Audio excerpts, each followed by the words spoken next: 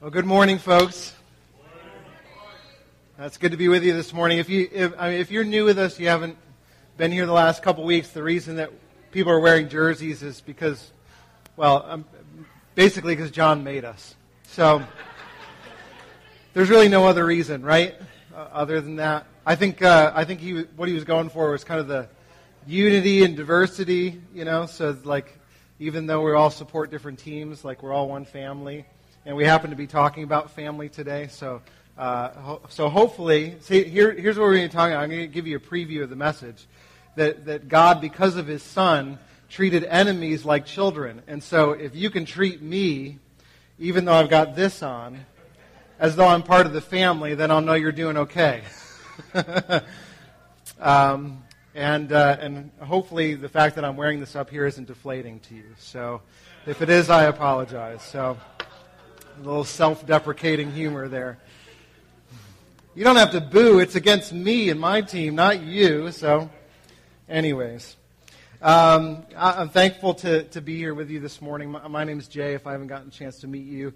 Welcome to what we call our family gathering. We're going to be talking about family a lot this morning, so I'll save some of that. But we've been going through a series called For the Good of the Garden State over the last 7 weeks, really. And what we've been doing through this series is we've been unpacking our mission statement as a church, which is that we believe that we're here, we exist to multiply communities that are rooted deeply in the gospel, that produce fruit, which has changed lives and changed communities for the good of the Garden State. So in other words, that through the gospel and what God does to us in Jesus, we would see such radical change in our hearts, such radical change in our community, that the overflow of that would be a changed culture.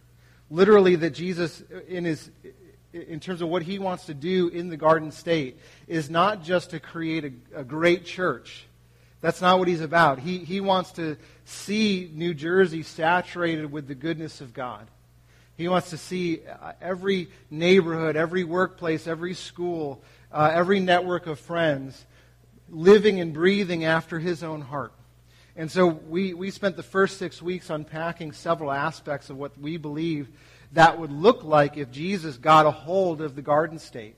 And so we talked about these 6 things. I'm just going to run through them.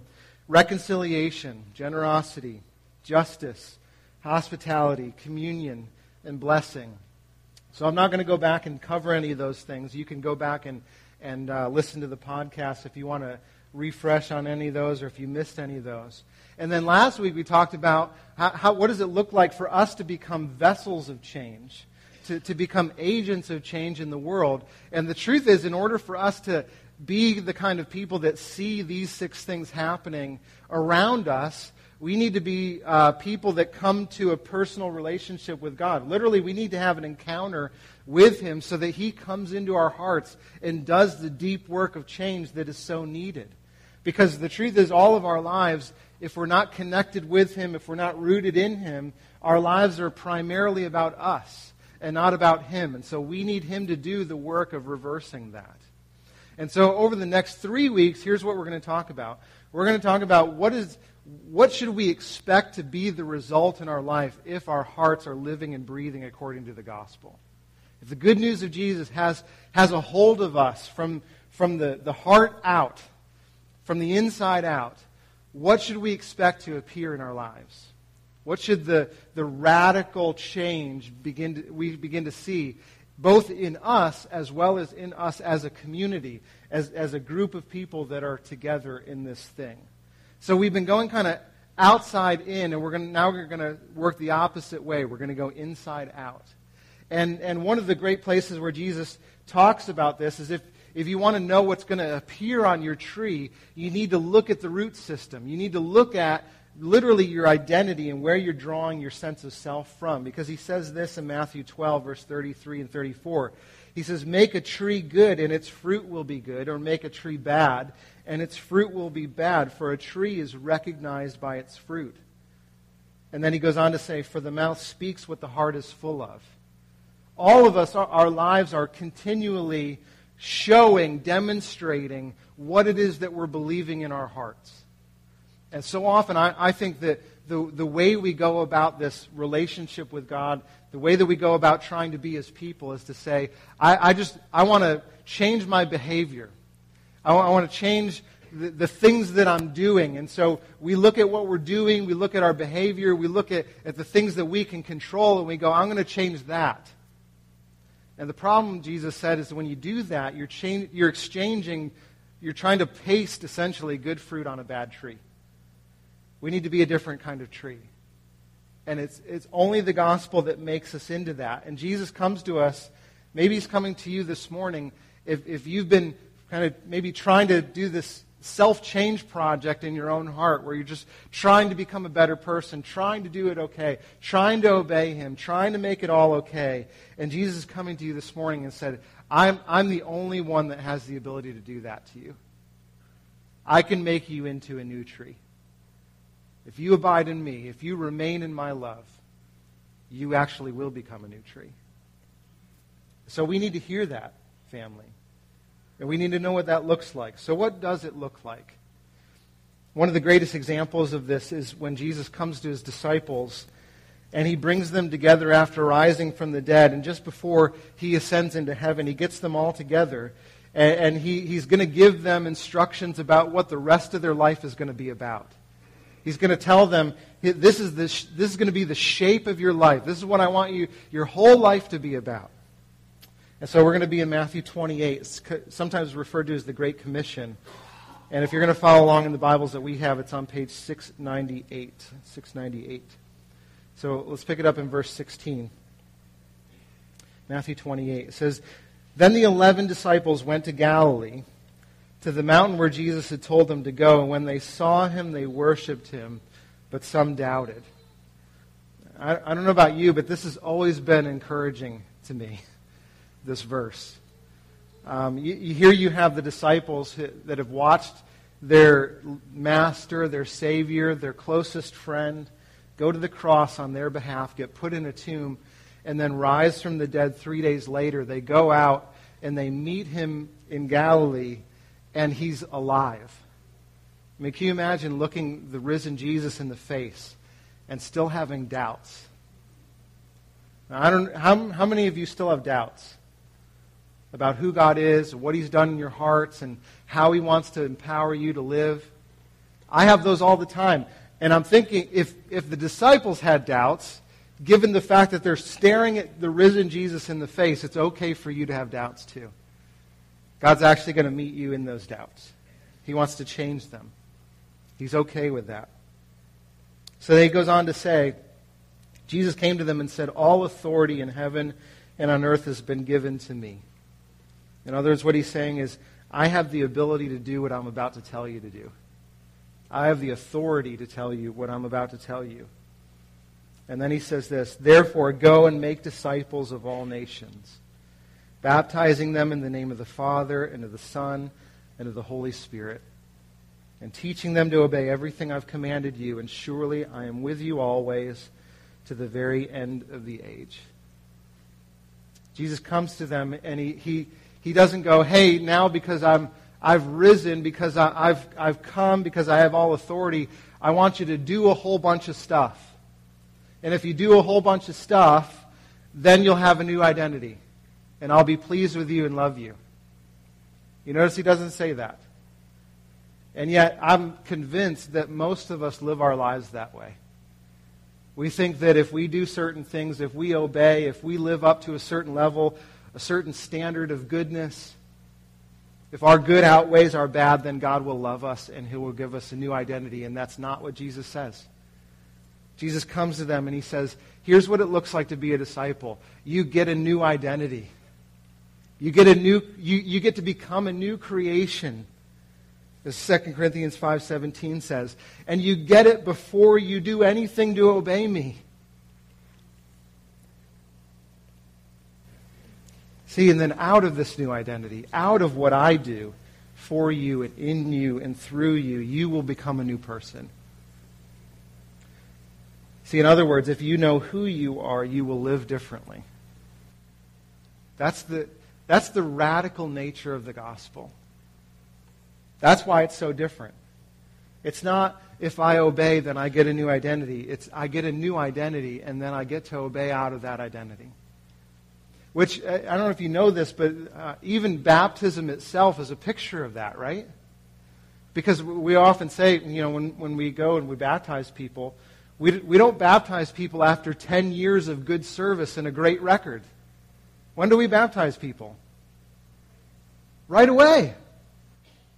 If you come to faith in Christ, if you put your hope in Him as your Savior, if there's a pool of water right next to you, like what happened with Philip and the Ethiopian eunuch, Philip's literally telling him about the gospel, and they pass a little pool, and he goes, why shouldn't I do it now? And Philip's like, absolutely, let's go for it. See, and the reason that he's able to do that is because God is giving this Ethiopian a brand new identity before he does anything to obey God. All he's done is put his faith in Him. See, and that's what it means. It's to get a new name. We're going to celebrate baptism in 4 weeks. So if you haven't been baptized, on November 27th, that's when we're going to do it. So if you've been thinking about it, if it's something that you haven't done yet, if you have questions about it, please come and talk to me about that. But that's when we're going to do it, is in 4 weeks from now. And I just want to encourage you, if you haven't heard, to be baptized is to get a new name. It's to get a new identity. So when we say you're baptized in the name of the Father, the Son, and the Spirit, what we're doing is we're saying you have a new name. The Heavenly Father is now your Father, which makes you His Son. And the Son, who's the King of all, now comes into your life and speaks truth and words of love over you. He's now your new teacher and you're His disciple. And the Holy Spirit, when you come to faith in Him, comes into your heart and enables you to actually live a new life that's not of your power to do. So He is your empowering presence of God in your heart, and you are His sent one. Sent to live a different life and to tell people about Jesus. See, to be baptized is to get a new name, but it's not just that. It means to take on a new identity. It's to get saturated with a new reality so that you actually take on that reality. I've often said it this way, that if you take a white cloth and you dip it into red dye and you pull it out, what color is it now?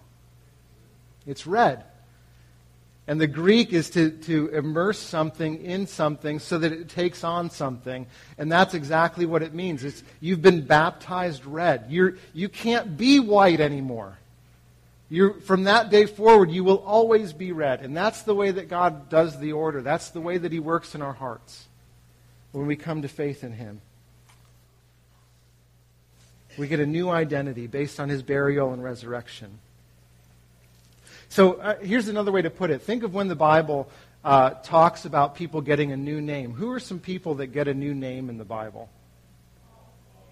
Paul does, okay? Abraham? Peter? What's with the naming? Like, why does God feel like He has the ability to come in and mess with people's names? Yeah, it's a clean start, right? So, even in the nature, you get a sense that there is a newness, right? If suddenly my name is Steve, then Steve Brady, yeah. That's a fresh start. It's a new birth certificate, right? It's a do-over. But here's the other thing. It's especially true in the case of Abraham. When Abraham, his previous name was Abram, he becomes Abraham. What's that change? Do you know? The word Abram means father, which was ironic because he had no children. And then God comes to him and He says, I'm going to give you a new name. Guess what it's going to be? The father of many nations. And Abraham's going, huh? It's worse than the other one. I couldn't even do the first one. How am I going to do the second one? And that's the point. That's the point. Because when God comes to him and says, I'm going to give you a new name, He's basically saying to Abraham, in and of yourself, apart from me, you had no ability to even fulfill the expectations of your old name. But I'm going to give you a new name. And here's the difference. I'm going to fulfill it. I'm going to do it to you. I'm going to make it true of you. And what does he do? Absolutely, he makes it true. He fulfills his expectations beyond his wildest dreams. And Abraham becomes the father of many, many people, as numerous as the stars are in the sky. Millions upon billions of people to this day trace their roots back to Abraham as their distant, long-lost father. Do you think that's an accident? That's the work of God. That's him working in his heart. And so what God is saying to Abraham, he's saying to us, through the work of baptism and getting a new identity, whatever I'm going to do to you, I'm going to do through you. But you need me to do it to you first. You can't go and be the father of many nations unless I make you so. And the other thing it tells us is that God actually has the ability to declare things about you that aren't true yet. He gets to tell you things about you that you go, I never even dreamed that that would be true. And yet, simply in the fact that God declares it over you means that it's true even before it comes to reality. That's the amazing thing about God. Do you think it's an accident that God spoke the world into existence? I mean, I just imagine there's a moment in time between the time when God speaks it and it happens, this moment of going, could it actually be? When God goes, let there be light. And there's this brief pause of time going, can God actually have the ability to declare something and then it be so immediately? And then the writers of Genesis tell us that immediately after God spoke into existence light, there was what? There was light. This is the way that God works. So this is the way that it works. When God gives you a new name, it's his way of saying, this is now who you are. And this is now what I will do through you. So we're going to take a look at you may have seen this symbol before. We use it often to talk about our vision as a church, this idea of the Trinitarian symbol, Father, Son, and Holy Spirit. And so when we're baptized into the name of the Father, then we are his children. The other way to say that is that we are his family.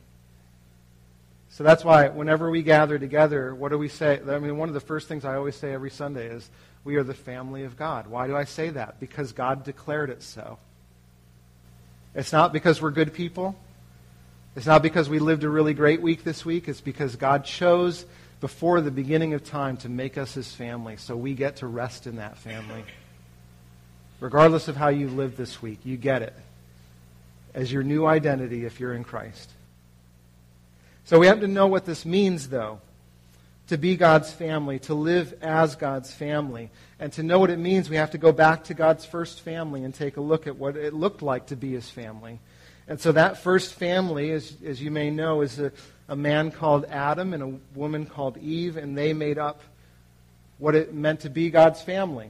And they're a picture for us of what it looks like. So let's go back to that. Genesis 1, verses 26 to 31. It says this, Then God said, let us make mankind in our image, in our likeness, so that they can rule over the fish of the sea and the birds of the sky, over the livestock and the wild animals, over the creatures that move along the ground. So God created mankind in his own image. In the image of God he created them. Male and female he created them. And God blessed them and said to them, be fruitful and increase in number, fill the entire earth and subdue it. Rule over the fish of the sea and the birds in the sky and over every living creature that moves on the ground. And then God said, I give you every seed-bearing plant on the face of the whole earth, and every tree that has fruit with seed in it. All this will be yours for food. And to the beasts, and to all the beasts of the earth, and all the birds in the sky, and all the creatures that move along the ground, everything that has the breath of life in it, I give every green plant for food. And it was so. And God saw all that he made, and it was very good. And there was evening and there was morning, the sixth day. So let me just ask, real briefly, what were some of the things that you heard about what it means to be his family? It's a good thing to be part of his family, right? Why is it so good? We're like our dad. Yeah. Yeah. So you hear a little foretaste of the Trinity happening there, Father, Son, and Spirit. A community of love and oneness and gratitude and self-giving love. I mean, it's just, that was happening since eternity past, and we're made in that image so that we have the ability to do the same thing, just like our dad. Yeah, so he invites us into his work. Right? He wants us to care for creation in such a way that it shows what he's like. And then he says, even though I give you this responsibility, you're not going to be alone in it. I'm going to come and join you in the work. How great is that, right? I mean, I've had those instances like where you're doing, I remember when I was growing up, of doing, things around the house and feeling like it was just a task that was way over my head. And then my dad came in and helped out with the task and just felt so much lighter. And we got to do it together and it actually became fun instead of just a downer. God wants to do that. So that's what I want your life to be about. When you go to work, I'm coming with you. I want to make it a joy because you get to do it with me. What else did you hear? He's generous, right? Every tree, every plant, every animal, it's all yours. You get it all. I mean, that should tell us something, that God, as a dad, doesn't want us to go without provision. He actually wants to provide for you. He wants not just to join you and make the work that you do joyful, but he wants to give you good things so that every need of yours would be cared for. That's amazing, isn't it?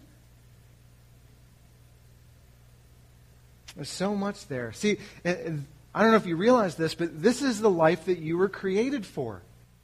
This is the existence that he designed for you. He wanted you to be part of his family.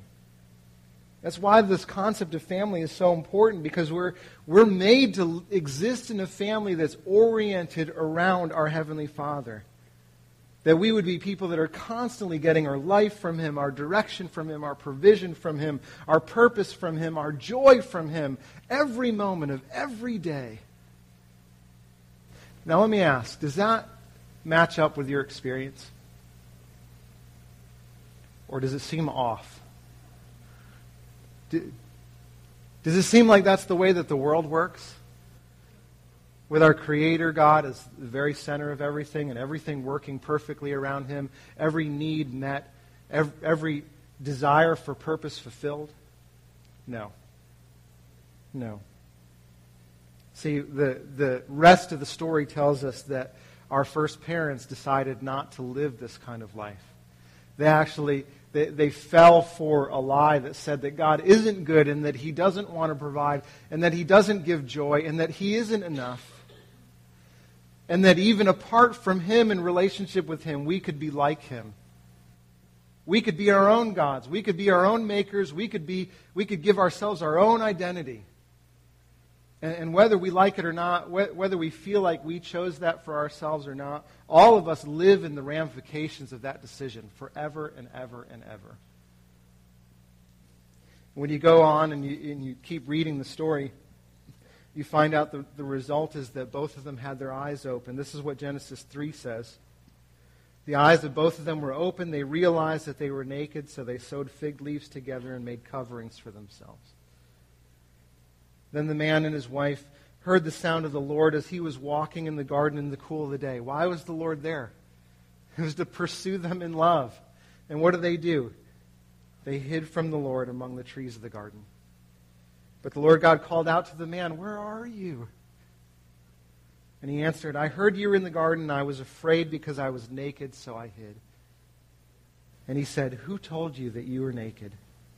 Have you eaten the tree that I told you not to eat from?" And the man said, "The woman that you put here with me, she gave me some fruit from the tree, and I ate it." And then the Lord God said to the woman, "Why have you done this?" And the woman said, "The serpent deceived me, and I ate." And then to the woman he said, "I will make your pains in childbearing very severe and painful labor. You will give birth to your children. Your desire will be for your husband, and he will rule over you." And to Adam he said, "Because you listened to your wife and ate fruit from the tree about which I commanded you, you must not eat from it. Cursed is the ground because of you. Through painful toil you will eat food from it all the days of your life. It will produce not goodness for you. It will produce thorns and thistles for you. You will eat the plants of the field. By the sweat of your own brow you will eat your food until you return to the ground, since from it you were taken, for dust you are, and dust you will return. Do you hear the brokenness? Do you hear the undoing of the glorious family that God intended for us? What are some of the things that get broken? Do you notice? Relationships, yeah. Instead of being naked and unashamed before one another, we now hide and blame. Did you ever experience that? What else? Yeah, they have to provide for themselves. Rather than God taking care of their needs because they chose to be God themselves, now they have to provide for themselves, and instead of the ground producing all this good stuff, even if they didn't work at it, it would just give it to them, and now it produces thorns and thistles, and they have to work at it and toil at it, and even when they're good at it, it can be washed away. I think of our brothers and sisters in Haiti right now. We're going to go on a trip to them a week from tomorrow to go and help rebuild some houses and some farms, because in the hurricane, everything was washed away. And part of the reason that it pains me so much is because I realize it's our sin that did it. God didn't want them to go without food. He wanted their gardens to produce everything that they need. And now we have hurricanes that wash it away, and we need to rebuild from scratch. He never intended this to happen. He never wanted this for us, his kids. What else did you hear? What's that? Yeah, they have a curse on them now. Childbearing, which was supposed to be not just life-producing, but to give life in the process, to be glorious from beginning to end, now causes pain, and in many times death. And that's irony upon irony, right? I mean, in the developing world, the fact that so many moms and so many babies lose their lives at the moment when life is supposed to be birthed into the world, that's the curse. It's incredible. And the world is supposed to be a hospitable place, and instead it becomes a hostile place. The man is supposed to be a gentle, loving partner to his wife, and now he will rule over her. And now, instead of his work being a joy, he'll look to his work to be the definition of his life. And when it doesn't come through for him, he'll be crushed by it. Any of you ever experienced that in a job loss? You think, I'm no good anymore? That's the result of the curse. It's everywhere. We're so used to it that we don't see it. In some ways, we're completely blind to it until the curtain gets pulled back on our eyes and we go, oh my gosh, I didn't realize my own heart was so broken. I didn't realize the world was so broken. See, we know deep down, once it gets presented to us, we know that there's something that's not right. We know that we were created to be in a family that's centered around God because that's what we were made for. It's in your DNA, whether you realize it or not.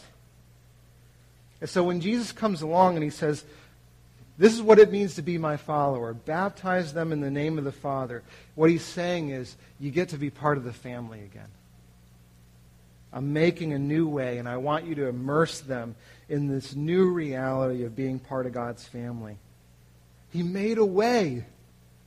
I mean, when I look through the list of things in Genesis 3, I think, how in the world could God overcome that?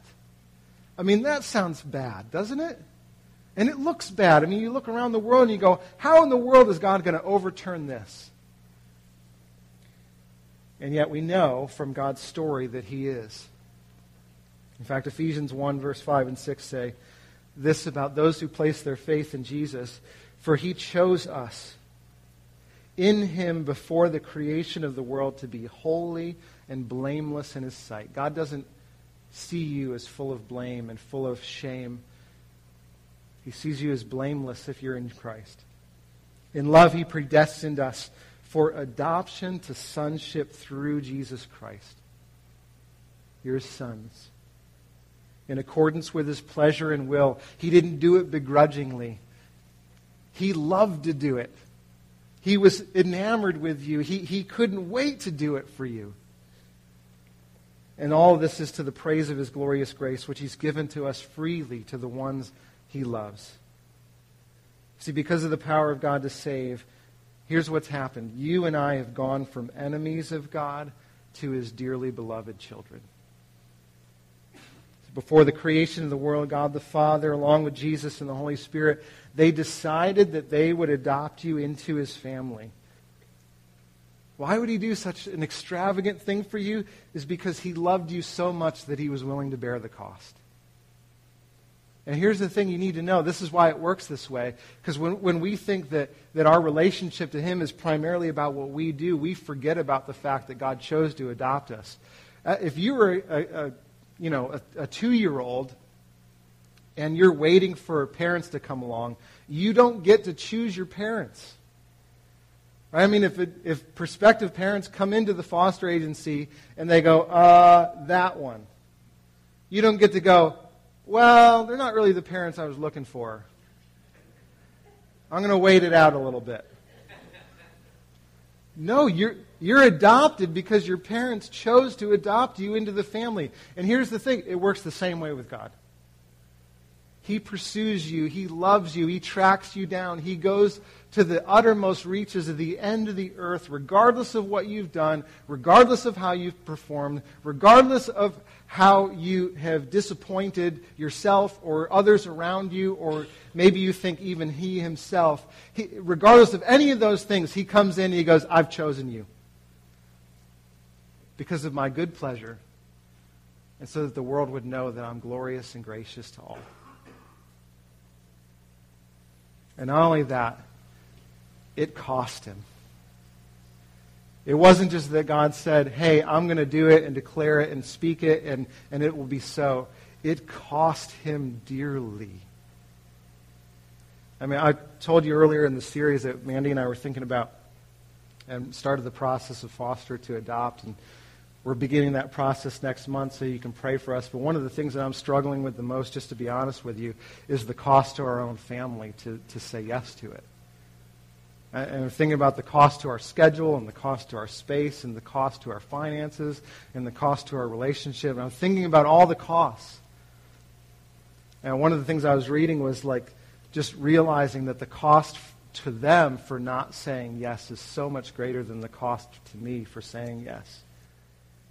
And there's part of me that's going, yeah, that's good. Like, that's really helpful to know. And I kind of feel the weight of their thing. But here's the thing, family. It's not enough for me to say yes. Even knowing their condition. You want to know what is enough, though? Knowing that God said yes. Knowing that he bared the cost. Because the cost that he bore to adopt me into his family was so much greater than the cost that I could ever bear to bring a child into our home. It cost him his life. It cost him his most precious son. And that's what John 1 says. John was great at explaining this and making it real to us. He says, yet to those who did receive him, to those who believe in his name, he gave the right to become children of God. Children born not of natural descent nor of human decision or a husband's will, but born of God. 1 John 3:1 says, see what great love the Father has lavished on us that we should be called children of God. And that's what we are, family.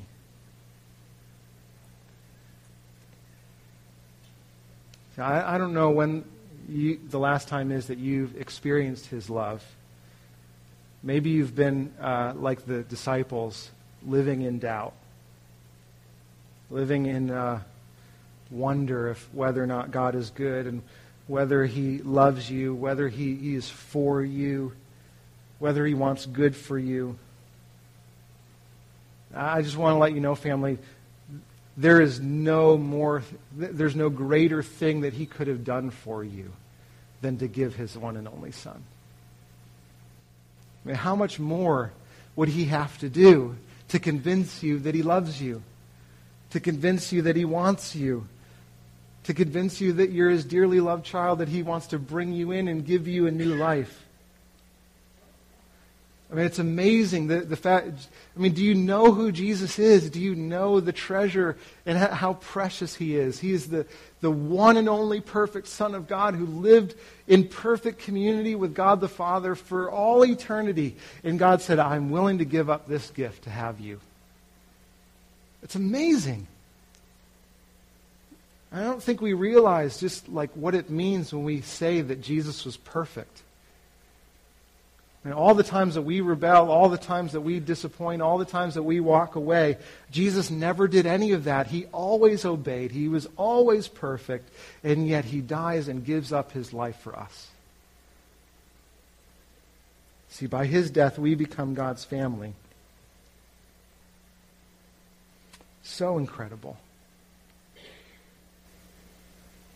And that's actually part of how you know that you're his. Is because when even as I'm saying these things, if you belong to him, you should be receiving this as joy upon joy. I mean, does this kindle something in your heart where you go, I can't believe it's true. I know it's true. I've known it's true for decades, and yet I hear it again, and my heart jumps for joy. That's how you know.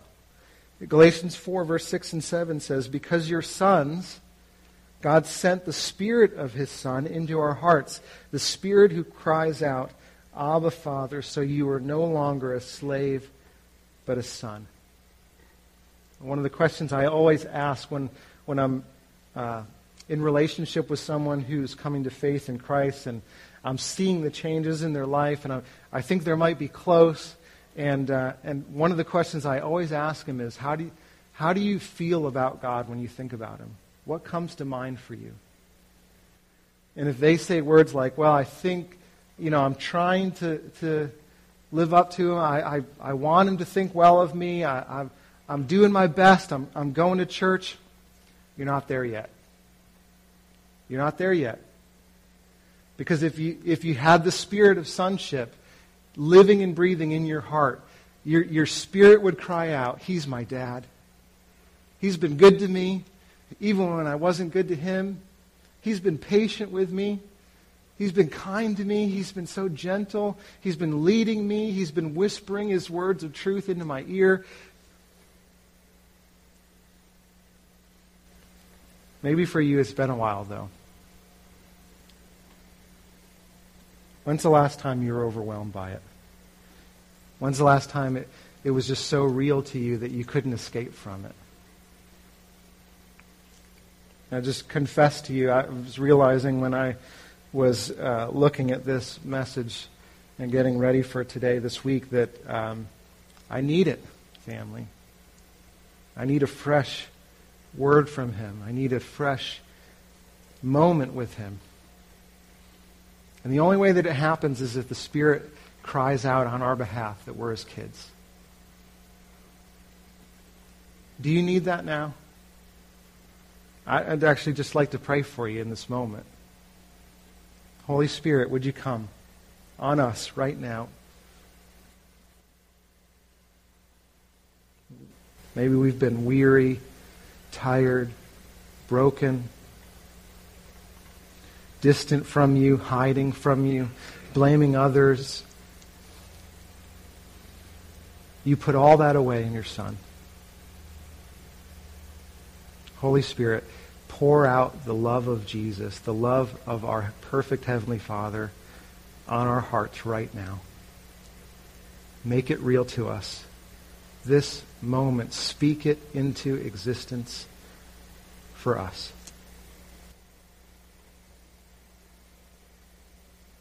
Amen.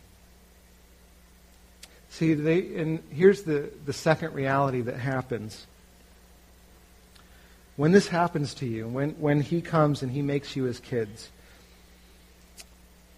you not only get the love of him in you, but you get love towards one another. And so because we're his kids, we end up loving others like brothers and sisters. That's the second reality. And so that's part of it as well. You know that you've experienced his love because you end up giving his love.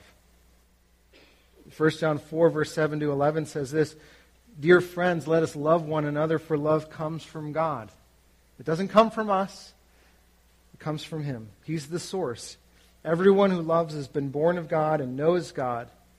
Whoever does not love does not know God, because God is love." Have you felt yourself lacking love for people?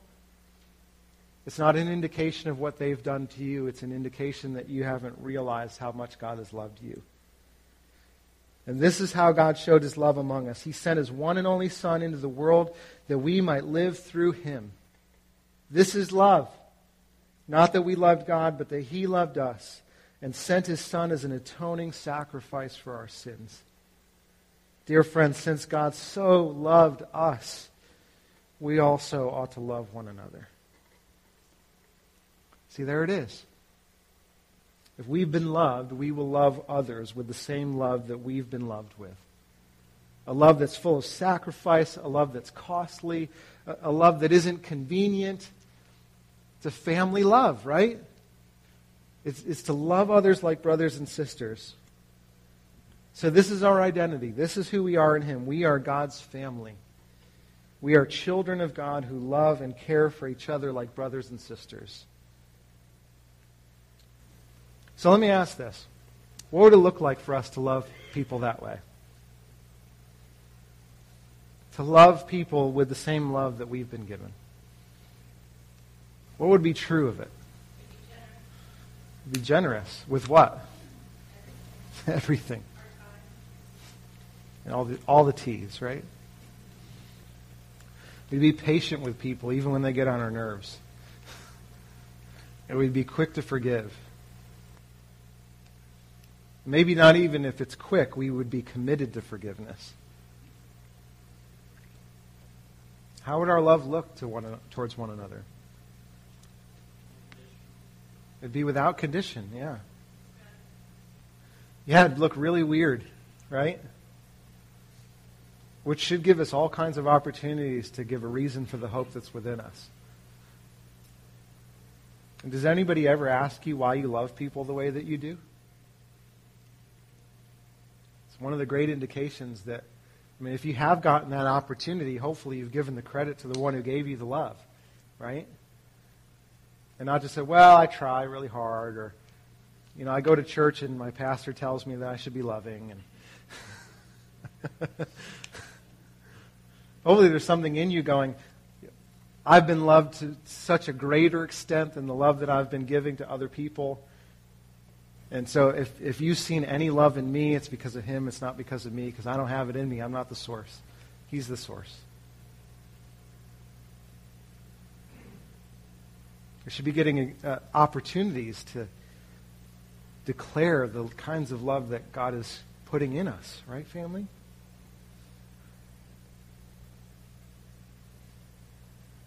We would celebrate with people if they were If the people here were your brothers and sisters, you would celebrate life events with them.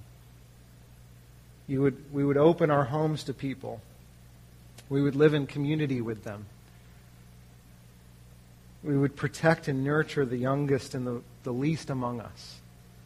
We would be the big older brother, the big older sister that puts our arms around others and says, it's going to be okay. I want to help you. I want to lead you out. We would be sacrificial with our time and with our stuff when others have a need. And on and on and on. If you wanted to summarize it, we could say it this way. We would value people over things.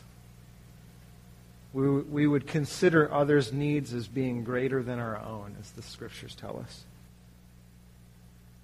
See, and one of I'm suggesting to you the main reason when we have seasons, when we have days, when we have months, when we're not operating in that kind of love, what John tells us is that the reason that we're not doing it is because in that moment we've forgotten God.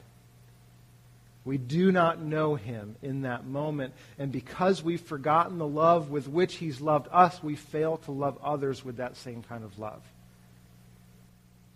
That's why I say, if you go, man, I want to grow in this kind of love. I want to be this kind of person for others. I know that God can do it. But you're trying to do it just by thinking of all the ways that you need to do it. Stop it. It's not going to help.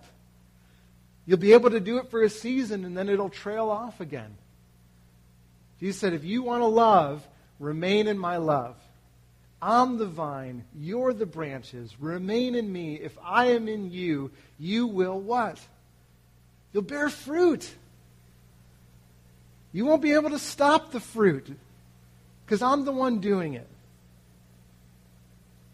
See, so often when we think of loving people, we just think to ourselves, I don't have it. I don't have that kind of love. I don't have that kind of patience. I don't have that kind of forgiveness. No, you don't. You don't have it because you're not the source, but you have access to the source. That's why Romans 5:5 says that God's love has been poured into our hearts through the Holy Spirit who's been given to us. You want perfect love? Do you want to be able to love your kids with a perfect love? Do you want to be able to love your spouse with an infinite love? Do you want to be able to love your neighbor with a self-sacrificing, patient, forgiving kind of love? It comes from Him. That's where it comes from. Don't depend on yourself. Don't look to yourself. Depend on the Spirit that God gave you to do the work that only He can do. See, we need to be people that stop when we realize that we haven't been loving. We need to be people that stop and say, God, help me. Save me from this. I've been selfish. I haven't been forgiving. I've been angry. I've been impatient. Make me new. Give me a new heart. This is something that Mandy and I realized that we need desperately. We were thinking about some of the ways that we've slipped into patterns of just being angry with our kids when they don't live up to our expectations. And so when they're doing a great job, they get all kinds of love from mom and dad. And when they haven't had such a great day, then mom and dad aren't so loving. We're a little bit more impatient. We're a little bit angrier. We raise our voice a little bit more. We send them to bed without things. What kind of message are they picking up from us if that's true? That our love is conditional. That our affection towards them rises and falls on their obedience. Family, that's not the gospel.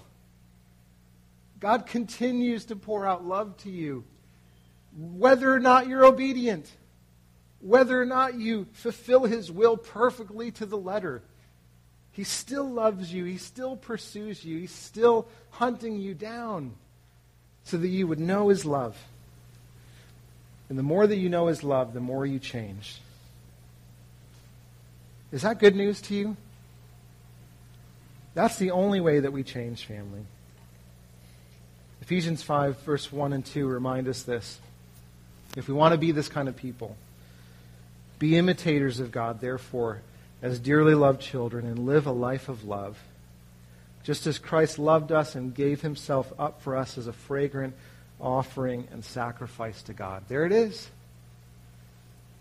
If you want to imitate your dad, then get to know what your dad has done for you. The more that you live out of it, the more that you realize it, the more it'll flow out of you. We're going to do that together. As a family, we do it every week. But hope maybe particularly it will be meaningful for you this morning.